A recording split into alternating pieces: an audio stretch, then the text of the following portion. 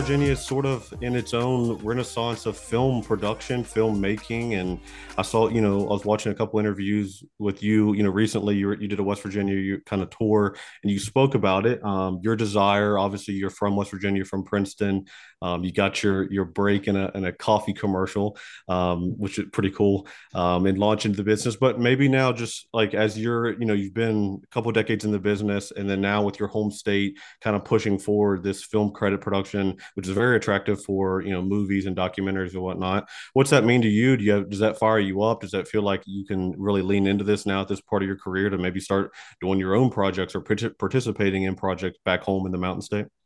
Yeah, for sure. I mean, when they finally brought back the tax incentive, that means that every $30 is going back to someone who spends 100, which is great. That's just a huge incentive for someone to invest in your projects. Now, the downside that added is a lot of people haven't invested in a project before, so they're kind of going, I don't know this world. What do you mean I'm investing in? What do you mean I'm getting this back? So they don't understand that game yet. Once that starts to get figured out, I without a doubt the Mountain State's going to just boom even more than it is right now because it's such a great way for us to bring people in. Well, how are people making money? Well, you're getting the 30% back, but you're also making that money back on hotels, food, gas, all those other things. People are bringing them in. That's a huge incentive for me to be able to come back. I always wanted to work back home. If I could live back home right now, I would. Um, but the first film that I ever did that I was a significant lead in was A Christmas Tree Miracle. And that was shot in Wheeling, West Virginia. And we just had our 10-year anniversary at the Granada about 3 weeks ago. And we, showed it all over again and had about 300 people show up. And it was just lovely to have a lot of the cast and crew to come all the way down to Southern West Virginia and hang out and just get people together. And people love the movie. It's now streaming on Family Time, so people can go to their smartphone or on their smart TV and download the free site called Family Time, and they can watch a movie for free. We're also now working on Christmas Tree Miracle 2, which is great. So that's exciting for me to be able to bring that back to West Virginia as well. Yeah, that's awesome. That's awesome. Catch us up to speed on December Sky and where you guys are at on that. You're teaming up with Homer Hickam, the Tennell brothers, and trying to also make this another West Virginia film. Obviously a lot of different projects you're working on clearly, but kind of catch us up to date with that as well and where that's at. Because the last time that you were here, you were scouting out some sites. It was very early stages. Where are you guys at now with that? Yeah, when we came in, and actually where we bumped into you was at the governor's mansion. Jeff and Bob Tennell, myself and Homer Hickam were Hmm. there, and along with Burke Allen. Hmm. And our whole goal there was for the five of us to collectively come together. Five West Virginia boys come together, and let's jump in a van. And we went down to Colwood, Yeah. and we even had the film. The film team was there with us.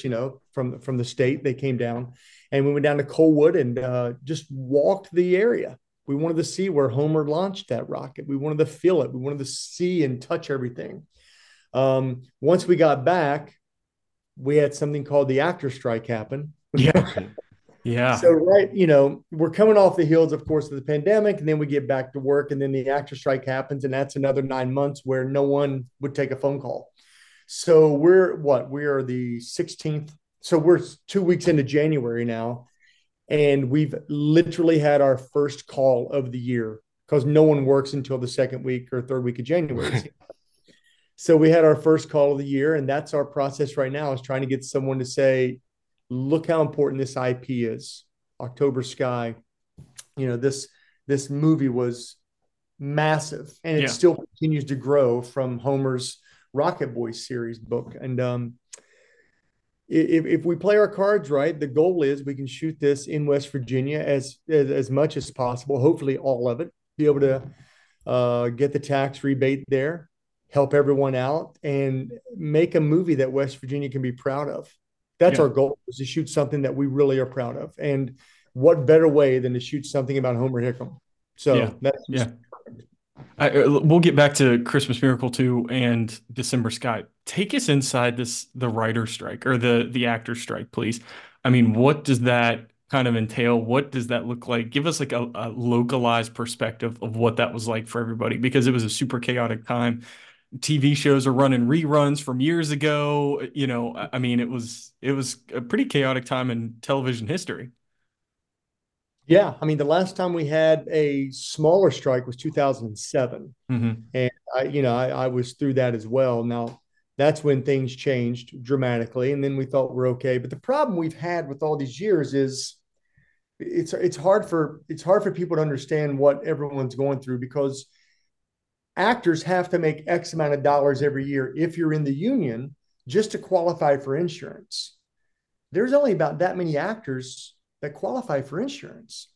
So if you're not having your own actors be able to qualify for insurance, that means the little bit of money that they are making, they're spending that money on health insurance and Yeah. they're barely getting by. So that was a huge, huge problem. The other problem was the AI issue, which if you go in and you are doing a project and you just happen to get scanned, well, then they can use your image for every project forever and ever and ever and ever. And A, not have to pay you ever again, but B, it saves them money because they're just regenerating something they already have. Well, that's not fair. It's just like a song. If someone uses a song, you play it, you get paid for it. Yeah.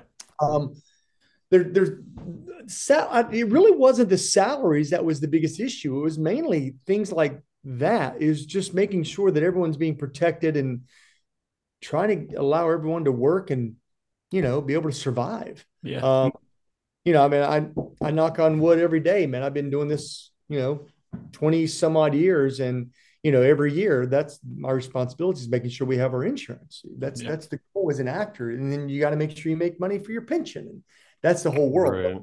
So when we blew up and the SAG strike actually happened, I remember saying when it happened, I said, this is going to either end in 1 month or it's going to go for a year. Yeah. And it went almost 9.5 months. Wow. Yeah. Because when we teamed up with the writers, that's when the leverage happened. The writers were one thing. The DGA, the directors go like, hey, we got what we want, we're good. But the writers were really fighting. And I think if it wasn't for the writers, the SAG strike would not have lasted as long as it did. They joined at the hip and they made it what it was.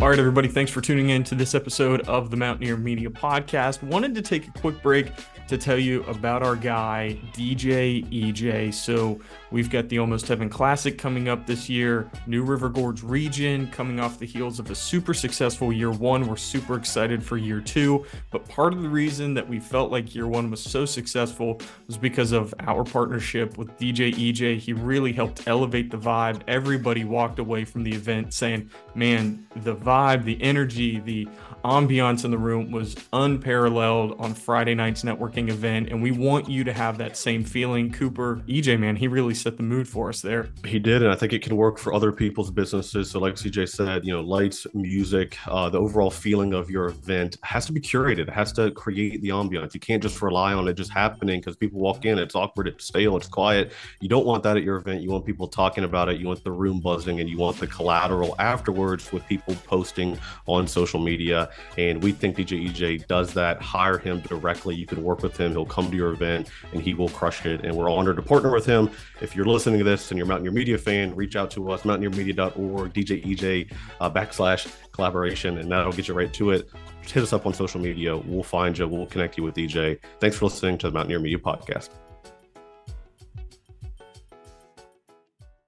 It seems like it makes sense that if we, if you look at this, like you mentioned, AI and technology, the first two major industries to lead sort of like a revolution within their own industry is within the film and production and acting career, and then sports, where we watch these athletes on TV with the NIL deals, right? So the last 3 to 4 years, if we look at both of these scenarios, it kind of makes sense that the two most visible like aspects of what we consume as consumers, we watch sports, we watch movies, we watch technology, kind of like the industry basically had to figure out, how do we behave in a new digital world where like, what does it mean to have your face repeated on a Facebook ad and on Instagram reel? And is that valuable to be if HBO is using, your image and name, image and likeness, or something constantly on their, on their social media accounts? How do we compensate for that? So to me, I guess it makes sense that those two industries went through it first. I think that's just, all industries will eventually kind of process their own version of tech. But maybe drilling down into with production and films and movies specifically with streaming now is, like a show like Succession. I mean, like those are miniature movies every single episode. It's an hour long. I mean, they're essentially you're watching 9 movies over the course of a season. How do you, as an actor, as a profession, I mean, are people still striving? Is the goal of a main actor to be in a big box feature movie, or is it now like with TV and even hell YouTube and social media content, the production quality and the script writing and the Mr. Beast and all these things that are high level media, that's a desirable path. So like, where do you think that, I mean, are actors and are you guys, maybe where do you fall on it? Like when you look at a project, does it matter to you where it is or what screen you appear on, and how do you kind of navigate that changing world? Well, let's answer that question and go back in time. Back in time when I even moved out here 25 whatever years ago, it was all about movies. It was all movies. You wanted to be in the biggest film as possible. And then if a movie actor did a television show, that was weird. Like, Right. to have Brad Pitt guest starring on Friends or whatever, that was just what? But Too he's a much of a movie. crossover. Yeah. Right. Right. It was almost like a soap opera actor going to do a TV show. It's almost like people had to stay in their lanes. You're Right. a commercial actor, you're a soap, you're a nighttime Friends type of comedic actor, and then you're a film actor. And that's just the way it's always been. And then all of a sudden they started seeping backwards. And I think the reason for that was when the actors were saying, why in the heck am I going on location for 6 months when I can work right here on a TV show that runs Monday through Friday? It's almost like a 9 to 5-ish type of a job, because you come in on Monday, you do a table read, you talk about it, you're out in 3 hours, 4 hours, you go home. Tuesday, you come to the set, you talk through it, maybe you walk and talk, start blocking a little bit. Wednesday, the cameras start coming in. Now we know where we're at. Thursday, you do run-throughs and run-throughs and run-throughs. Friday, you tape it. You're done. So that's your typical, like when I did Will and Grace years ago, I guest starred on there, that was the format. A, B, C, D, E, just boom, you're done. You have weekends, you get your script, you go play, and you come back on Monday. Well, people like that schedule. Yeah. They have families. They don't want to travel as much. They like the staying home aspect of it. And then we bring in what we call now streaming, which was, back, it was House of Cards. That's what changed the game. Mm-hmm. Netflix, House of Cards. What the heck is going on? They're on location in Baltimore, but it was that show that people go, wait a minute. That's a pretty cool idea. Now, as we moved along, it's turned into Netflix, Hulu, Max originals. Mm-hmm. Mm-hmm. So they don't need the theaters as much. They have their own world. Now, diehard theater people, my son, diehard movies. Yeah, I'll watch stuff here and there. I want to go to the movies. I want that experience. I love that atmosphere. I love that world. But to answer your question, what is it like now? What are we looking for? What is it trending? I mean, it's nice to be able to go on location a little bit, but it's so great to be able to live at home and go to work. It's really great. So does that mean that's a Netflix project? Well, it's better if it's a social media project or a streaming project now because of the SAG strike than it was 9 months ago. Because 9 months ago, I would be making less on a series than I would be now. Yeah. Wow. Even residuals as a day player or, 3 episodes, whatever. Now, having said that, what you make as an actor on a streaming series is dramatically different on residuals only, as what you would make on a network series. Okay. Yeah. Night and day. So, I mean, right before the SAG strike happened, I was 3 weeks away from the SAG strike, and I did this top of show for NCIS, and it was phenomenal. A few weeks later, the SAG strike hit. What I didn't realize is, to go back to what you said earlier, they're rerunning stuff left and right. We're not getting new shows. It was great for anyone who had a show like myself or anyone else that landed something because they kept rerunning that show. Yeah. Yep. So I'm Yep. like, this is Run not it bad. up, boys. Perfect. Yeah, exactly. So it kind of worked out, so if you're a series regular on some of these shows, that's great for you. I mean, okay, the Costner series. What's the Costner series? Not Yellowstone. What's it called? Is it Yellowstone? Is that the one? Is that the big Yeah. one? Yeah. Yellowstone. Yellowstone. So Yellowstone, if you know, they were on Paramount Plus. Well, then all of a sudden, Paramount Plus is like, hey, we got a great audience. We're doing great. It's Taylor Sheridan's the king of the world. He's killing it with all the shows he's doing. But CBS over here, who owns Paramount, is saying, well, I'm glad you guys are happy, but we need to do something. Yeah. So then an executive says, why don't we flip it and bring it back to CBS and we'll re-edit it to where it's lose the language and lose some of the content here and there. That was brilliant. Brilliant, because now they have a completely different audience. The older generation that's like, I don't know what Paramount Plus is. The TV's not working. Yeah. They just turn on the TV, hit channel 2, and it's on. done. Yeah. I'll tell And you. they have a brand new audience now. And, they have new advertisers, Tide and whoever else is advertising. So I can't even imagine what that specific series alone on both networks or streaming and network did. I can't even imagine. Yeah. And I'll give you another example too, where it seems like we're going backwards. It's a different path now. On Hulu, there's a show, Only Murders in the Building. Great show, very funny. And ABC just bought the rights to that. So they're airing that show on ABC now. So it started as a Hulu original, streaming only, and now you can see it on network TV. But it's just like, what? And what a mind twist, my mom brought that up the other day. She's like, oh, there's a new show coming out. Never heard of it. Yeah. What? My wife has been watching it for years. Yeah. Yeah. So they're getting that generation. They're getting another and not that they're older. It's just, they just don't deal with the streaming side of it. It's like someone who has a flip phone. I'm happy with my flip phone. I don't need a iPhone. I'm happy with what I got. Yeah. So. And my dad is the same way. It's so funny that we're even having this discussion. My dad's pretty with it, computer skills, iPhone skills, but he is just anti-Netflix, Hulu. Like, he will not pay for a streaming service until the day he, the good Lord takes him. But it's just one of those things that you're set in your ways when you're set in your ways. Well, it's interesting because you start talking about streaming. You guys are, I'm assuming, like some sort of sports, but one of the playoff games you had to get on Peacock. I know, it's crazy. And the other one you have to watch, Prime to watch it. Yep. So here's my question, and I've had this discussion with a lot of my friends lately. Is a streaming network, is it going to get so big that it explodes and it just crushes each other? Or are we going to keep that the way it is and it's going to be pay for, and then we lose all the network channels, like the basic, the 2, 4s, and 6s?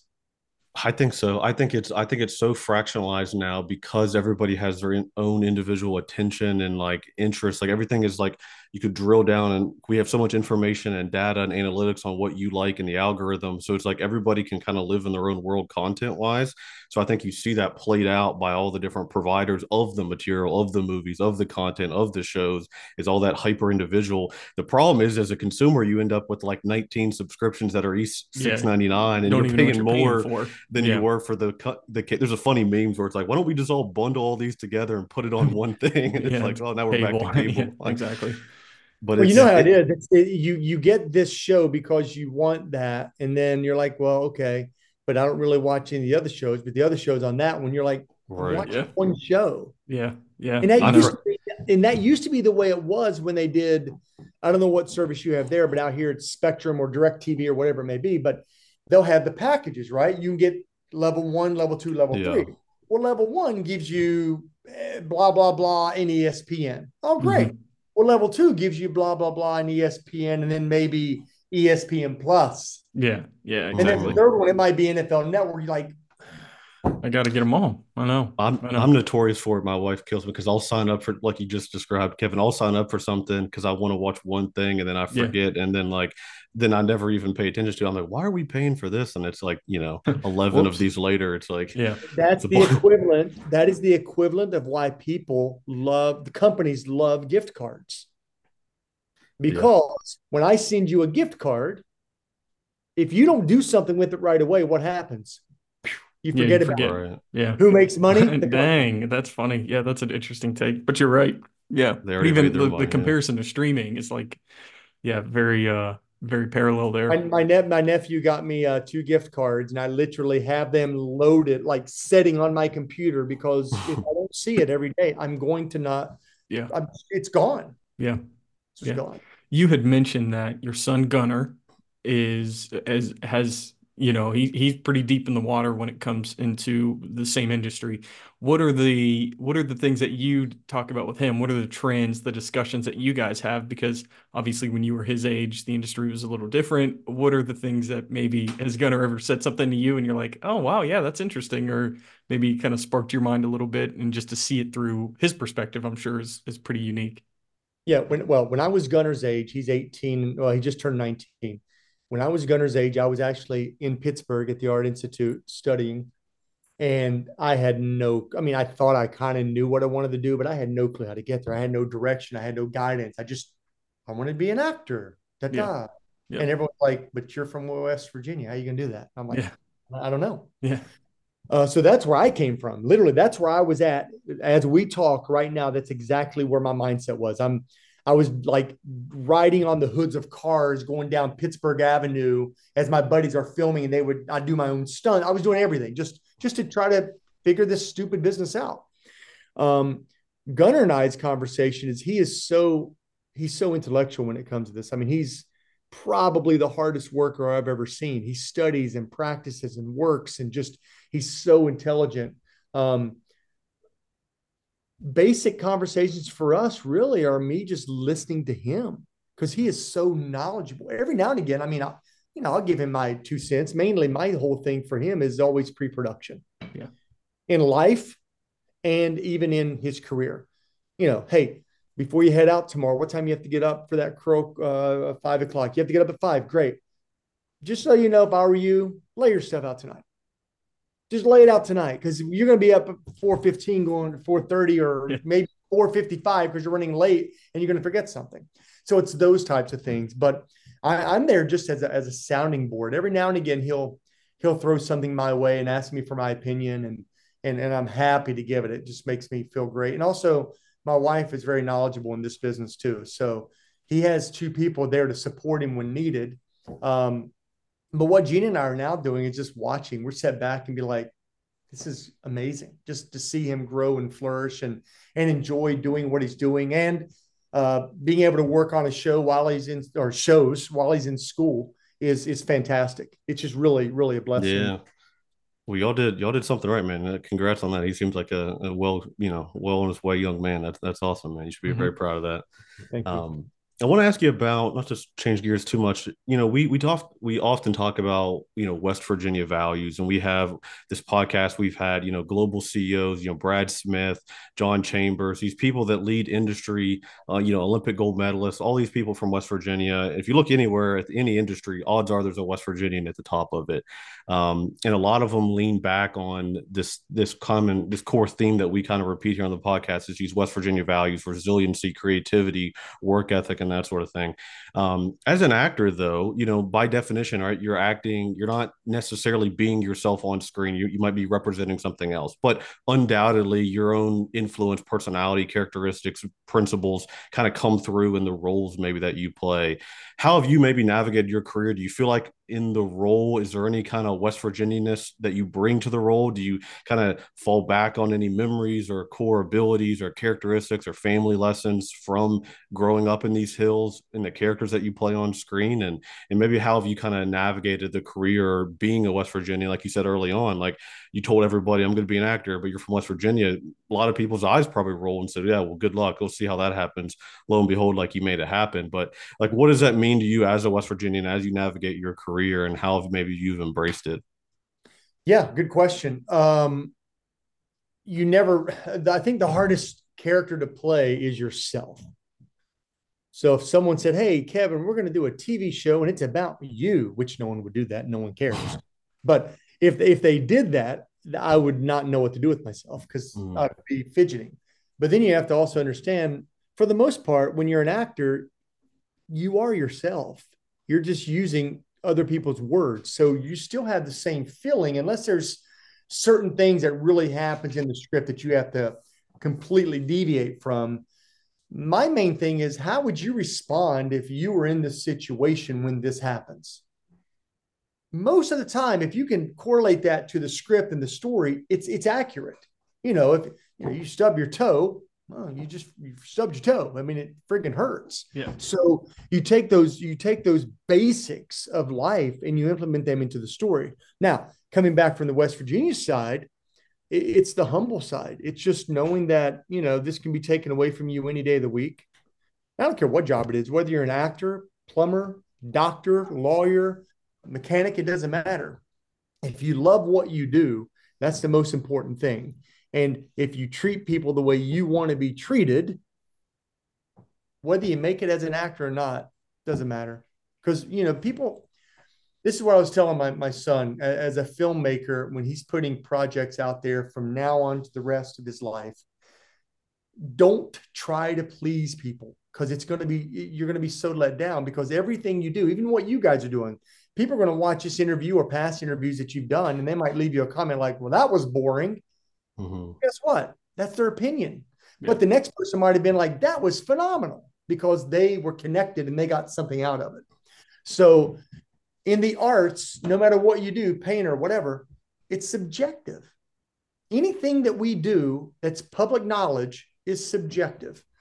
And it's hard not to, wow, Fred didn't like my performance and he gave me a bad mark, or, Lisa thought I was horrible. Well, yeah, it doesn't feel good if no one likes what you do. Still doesn't mean you didn't connect with someone. You hear stories all the time of people saying stuff like, I've heard this like with my friends who've been in Alcoholics Anonymous. They're like, listen, if I can help one person not drink, if I can just help one person out of all the thousands of people that I talk to, I've done my job. Same with us. If we could just connect with one person and let one person go, yeah, maybe because of what Kevin said, I do want to be an actor, or maybe because of what, CJ or Cooper said, or they're doing, maybe I'd like to do my own podcast. Dude, that's success. I mean, your success, my success, and everyone else's success are completely different. For me, success is a few things. Number one, when I'm old, I hope my son wants to come and visit me. I hope he wants to have a conversation with me. That's kind of cool, because if he doesn't want to hang out with me, that's not good. Yeah. Right? And number two, I would like to be able to go places and be able to not have to be extravagant, but I want to be able to go somewhere and not have to save up for 6 months to do it. If I can do that and I'm healthy and I have a visitation from my son every now and again, because he's going to be all over the place, my wife and I are together hanging out, watching whatever the channel is going to be, Neptune Flicks or whatever it's going to be called when we're old, right? That is success. My work is what it is. People are going to like it or they're going to hate it. I can't do anything with that. I love doing it and I enjoy it a lot, but I can't change your mind whether you like it or not. Just, it is what it is. That's an interesting take. And I'm reading a book right now, Rick Rubin's book. I recommend it to you. I think it's called like The Creative Way of Being or Creative Act. And it's this concept that he shares. He's worked with, dozens and dozens of musicians, and it's the concept of the audience comes last. And at first, people that maybe are not in the creative business or maybe shocked by that. What do you mean? Like, you create this art for the audience. The audience is what dictates it. But his whole thing is that, like, I mean, if you're making it kind of going around hoping that other people will like it or curating it to their maybe current demands or preferences, then it's one, not going to be authentic to you, and then two, it's not going to come across as a real exploration. It's kind of clear that it's been curated. And I think people in social media and all this world, like algorithms, I think sometimes people think, chasing what other people's opinions. And if I make this piece of content about West Virginia, then I'll get a bunch of people to agree with me.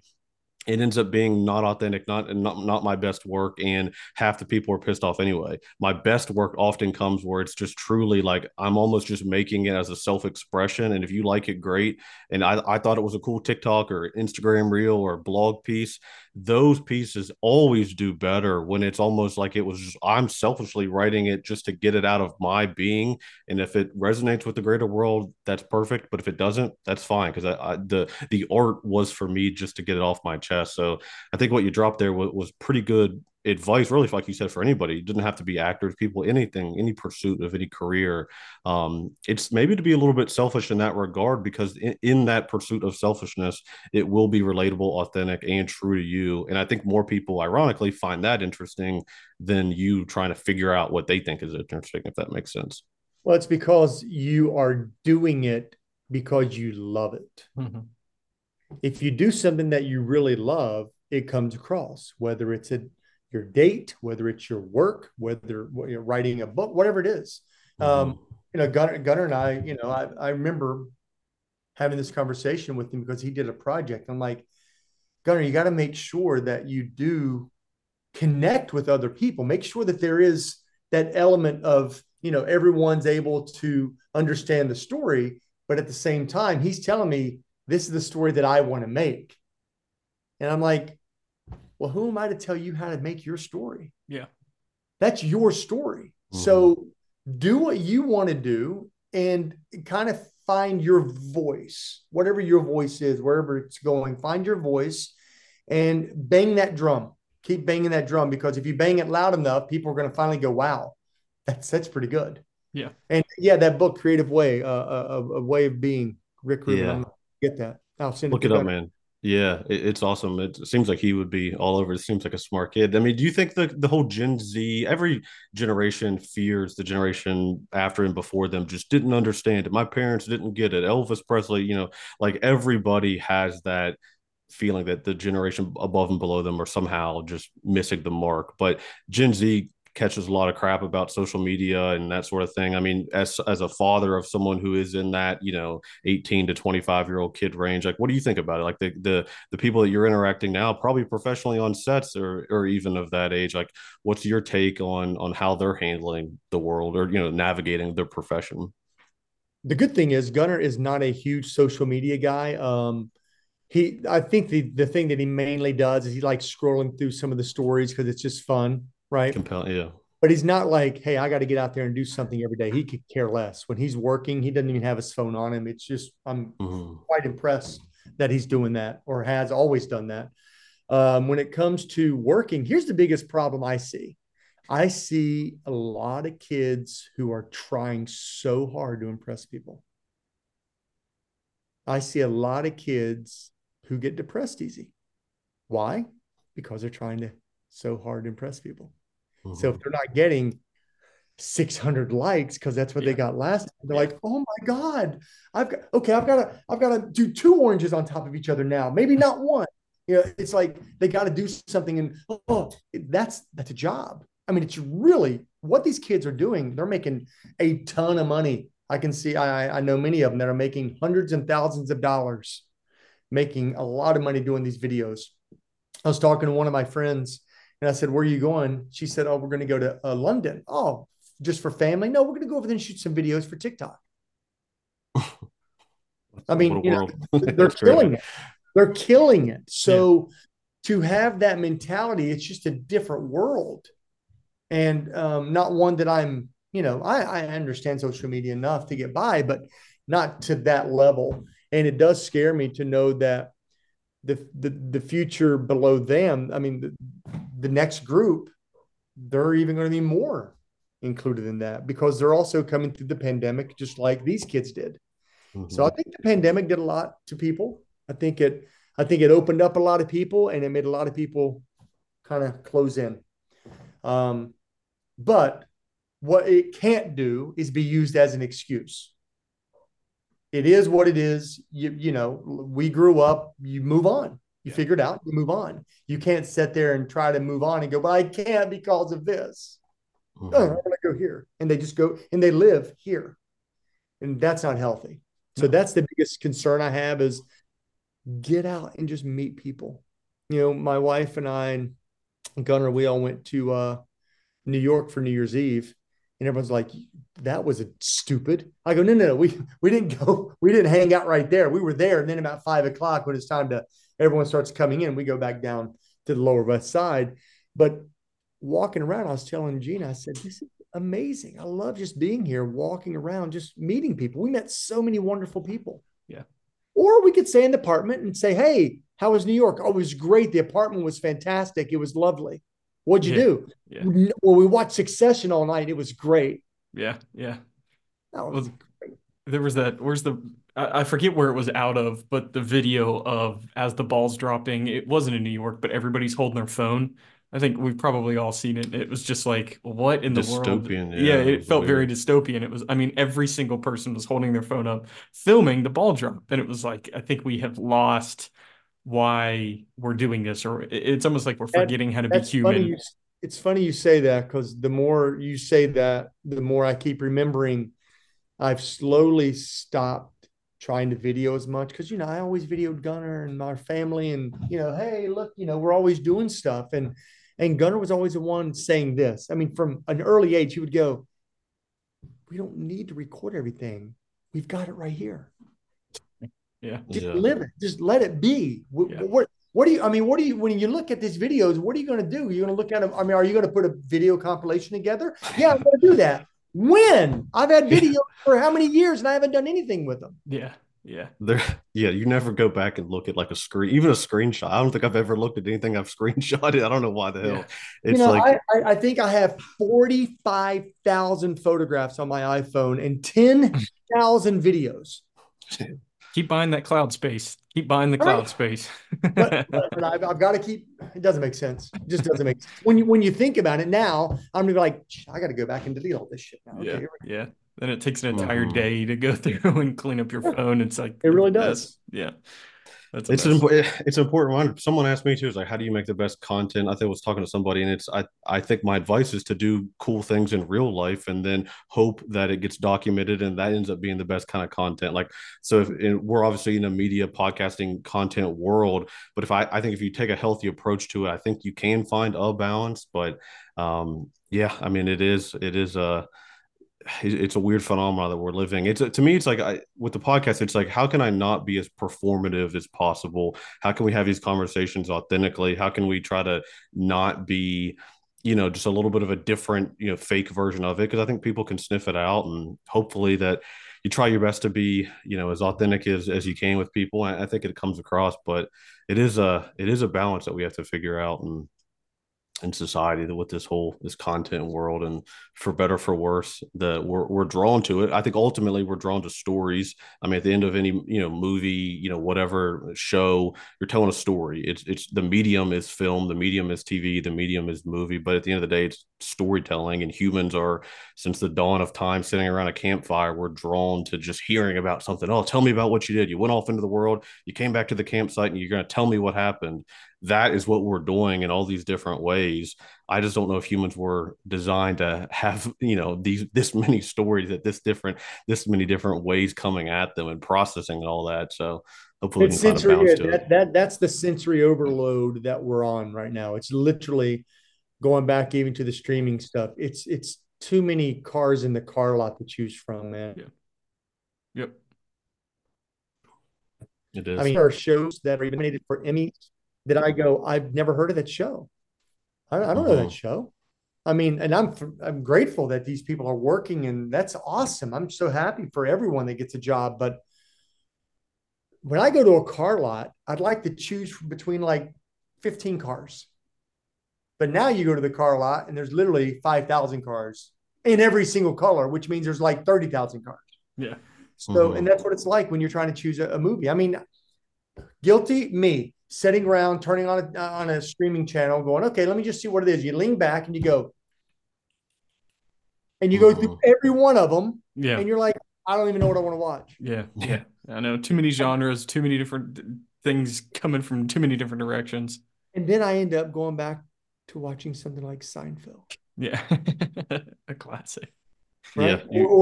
Or even Andy Griffith, right? Or just something like I can watch this show for the beginning, middle, or end any time of the day, and I like it.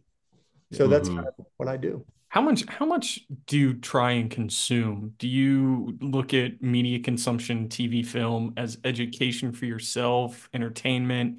How do you consume and how much do you try and consume?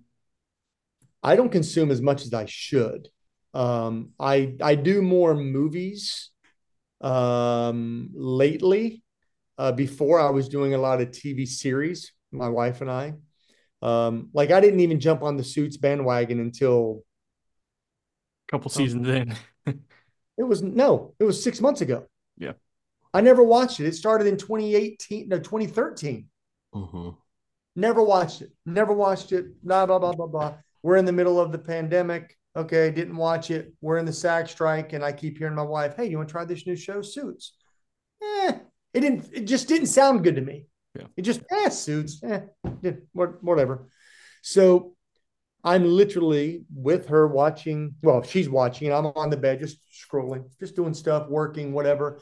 So we're 5 episodes in, and I walked out of the room, and I walked back in, and for some reason I didn't have my phone with me, and I go, "Oh, so is so and so still dating so and so? And is this happening?" She goes, "Well, how do you know that?" Well, Yes, I mean, I've heard it for six. I don't say that I've heard it. you paid a So I little said, attention. a little bit. And then I watched an episode with her, and I'm like, This is pretty good. "This show is brilliant." Yeah. It's all about where my son goes to college. So I was like, "Oh, that's it." So it was more of an incentive for me to be like, "Oh, that's kind of cool." So Yeah. there's all these little innuendos and this and that and kind of references. So we loved it. And I went back and caught up and have a blast. So my son, on the other hand, over the pandemic alone, he was a sophomore and junior in high school. Over the pandemic alone, he watched over 700 movies.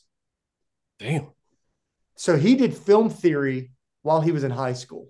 And he went to a school that did cinema arts focus program as well. So he was always filming, shooting stuff, but he did theory. I mean, he's a 1930s Japanese film. I mean, he knows everything about every director, every actor. I mean, he knows it all.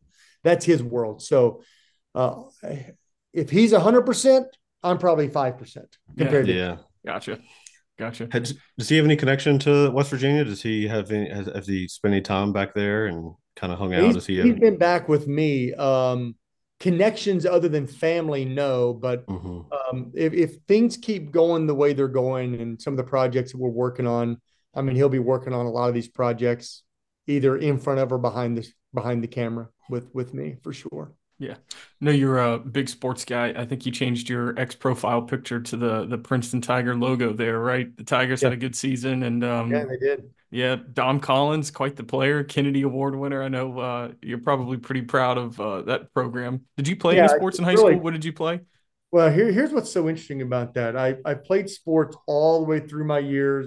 Younger, it was football, basketball, baseball, soccer. I did everything. And then I got to high school and I played basketball my sophomore year, didn't play football. Then I didn't play football or basketball my junior year because, sophomore and junior year, because sophomore year, yes, not my junior year because I had a car and I had to pay for that. And then my senior year, I'm like, you know what? Senior year, let's go back and play football again. So we all go there and we're driving back from a rival school and we decided to be really clever and we mooned the other school from the freeway. And the coach got wind of it and, pretty much said, you're going to run 3 miles every day, you guys, or you're off the team. So one guy, which was stupid on my part, one guy stood up and said, "Well, I quit." And I said, "Well, we're all going to stick together. If you quit, I quit." And we all walked off the team. And it was the worst mistake I ever made in my life. Wow. And it was only a week later, that player and another player jumped ship, went to another school, and they played at another school. And all of us sat down like, yeah, we learned a big lesson. Big lesson. Well, that is a profound life lesson. Yeah. It haunts me to this day. It was just because I was a follower. I wasn't a leader. Mm-hmm. And I went back to premiere a movie we did. I think it was Mine 9, a coal mining movie in Princeton at the Chuck Mathena Center. And I invited the head coach from 1990 to the show. And there was 900 people in the audience and he showed up. And I remember standing and it was one of the hardest things I've done I stood up in front of him and everyone else, and I apologized to him. And that was about 5-6 years ago in front of everyone. I said, I made the wrong decision, and you did right by not letting us back on the team. So that was hard. It sucked, but it is what it is. But with what they're doing now, you see Eli Campbell going to Air Force, and I think another 2 or 3 kids might be going to some NAIA schools, and then Dom's going to go to WVU. And there's never been a Moss and a Kennedy award winning. I mean, he swept state. I mean, he swept. Yep.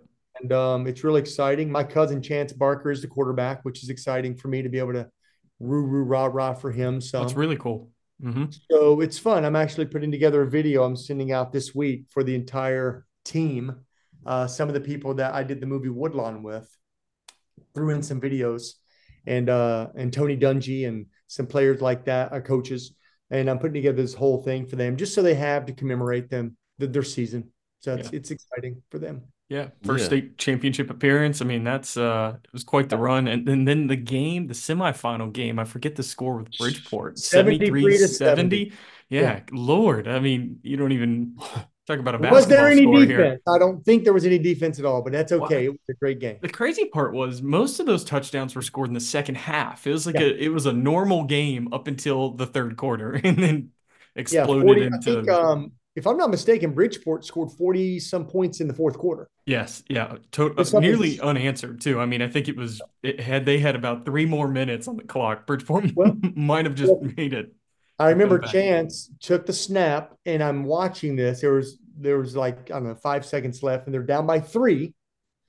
No, they're winning by 3. 5 seconds left, and at this point, they're like, let's just kill the clock. Yeah, yeah. They're on the 7-yard line, I think, and shotgun mode. I'm like, I would not do. I mean, no. So Chance literally got the ball and ran as far back as he could to fall down, I think, on the 1 or 2. The time ran out. Yeah, yeah. Just enough to kill the clock. Put it to bed. I'm sitting in my couch here in Los Angeles going, I'm yelling, freaking out. Screaming. It was one of the best games I ever watched. And that's because JR1 Sports does that, which was fantastic. Yeah. So. Yeah, no. That is one amazing thing now is that nearly every high school football game is being streamed. You can watch it from anywhere in the world. So, I mean, that's what's so good about the ESPN Plus package. Getting back to streaming, it's the Hulu Disney ESPN Plus package. It's a good deal. It's a good package. Even though my son's not playing ball for the school he goes to, I have friends whose kids play ball at volleyball or whatever sport. So I want to watch every sport I can. I'm watching fencing. I mean, I'm watching everything. Basketball, football, you name it. I'm just a huge fan because the Art Institute of Pittsburgh did not have a team. Yeah. So I really never had a college team. So now I have my son's school, and then I guess I'll also be, of course, rooting for WVU because it's where Dom's going. Yeah, that's neat. That's neat. Well, Kevin, thank you for jumping on today. This is a lot of great takeaways from this episode. So thanks for spitting some wisdom.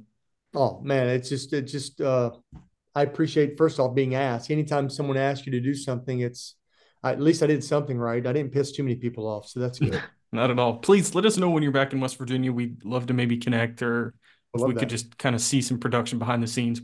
That would be an honor for us to be doing something like that. So please keep us I'll in the do you loop. one better than if we end up bringing these projects back, then we'll have you on the set and you guys can do your podcast from the set. That'd be fun. Yeah, that'd be amazing. Yeah, we know Homer pretty decently well too. Mm-hmm. So yeah, we'd love that. He's a wonderful person. Yeah, he is. Yep. And Homer is what I always say about Homer is he's so brilliant. He's probably one of the, if not the most brilliant man I've ever met, but he also is the one person that does not make you feel stupid. Yeah. We're all stupid being around him. We're all like, he just keeps talking like he allows you to feel confident within your own stupidity. Yeah. Oh, that's a West Virginian for you right there. Yeah, what a trait. That's a fellow West Virginian. Thank you both for having me. You guys are fantastic. I love it. Cool. Thanks, Kevin. That was great. Take care,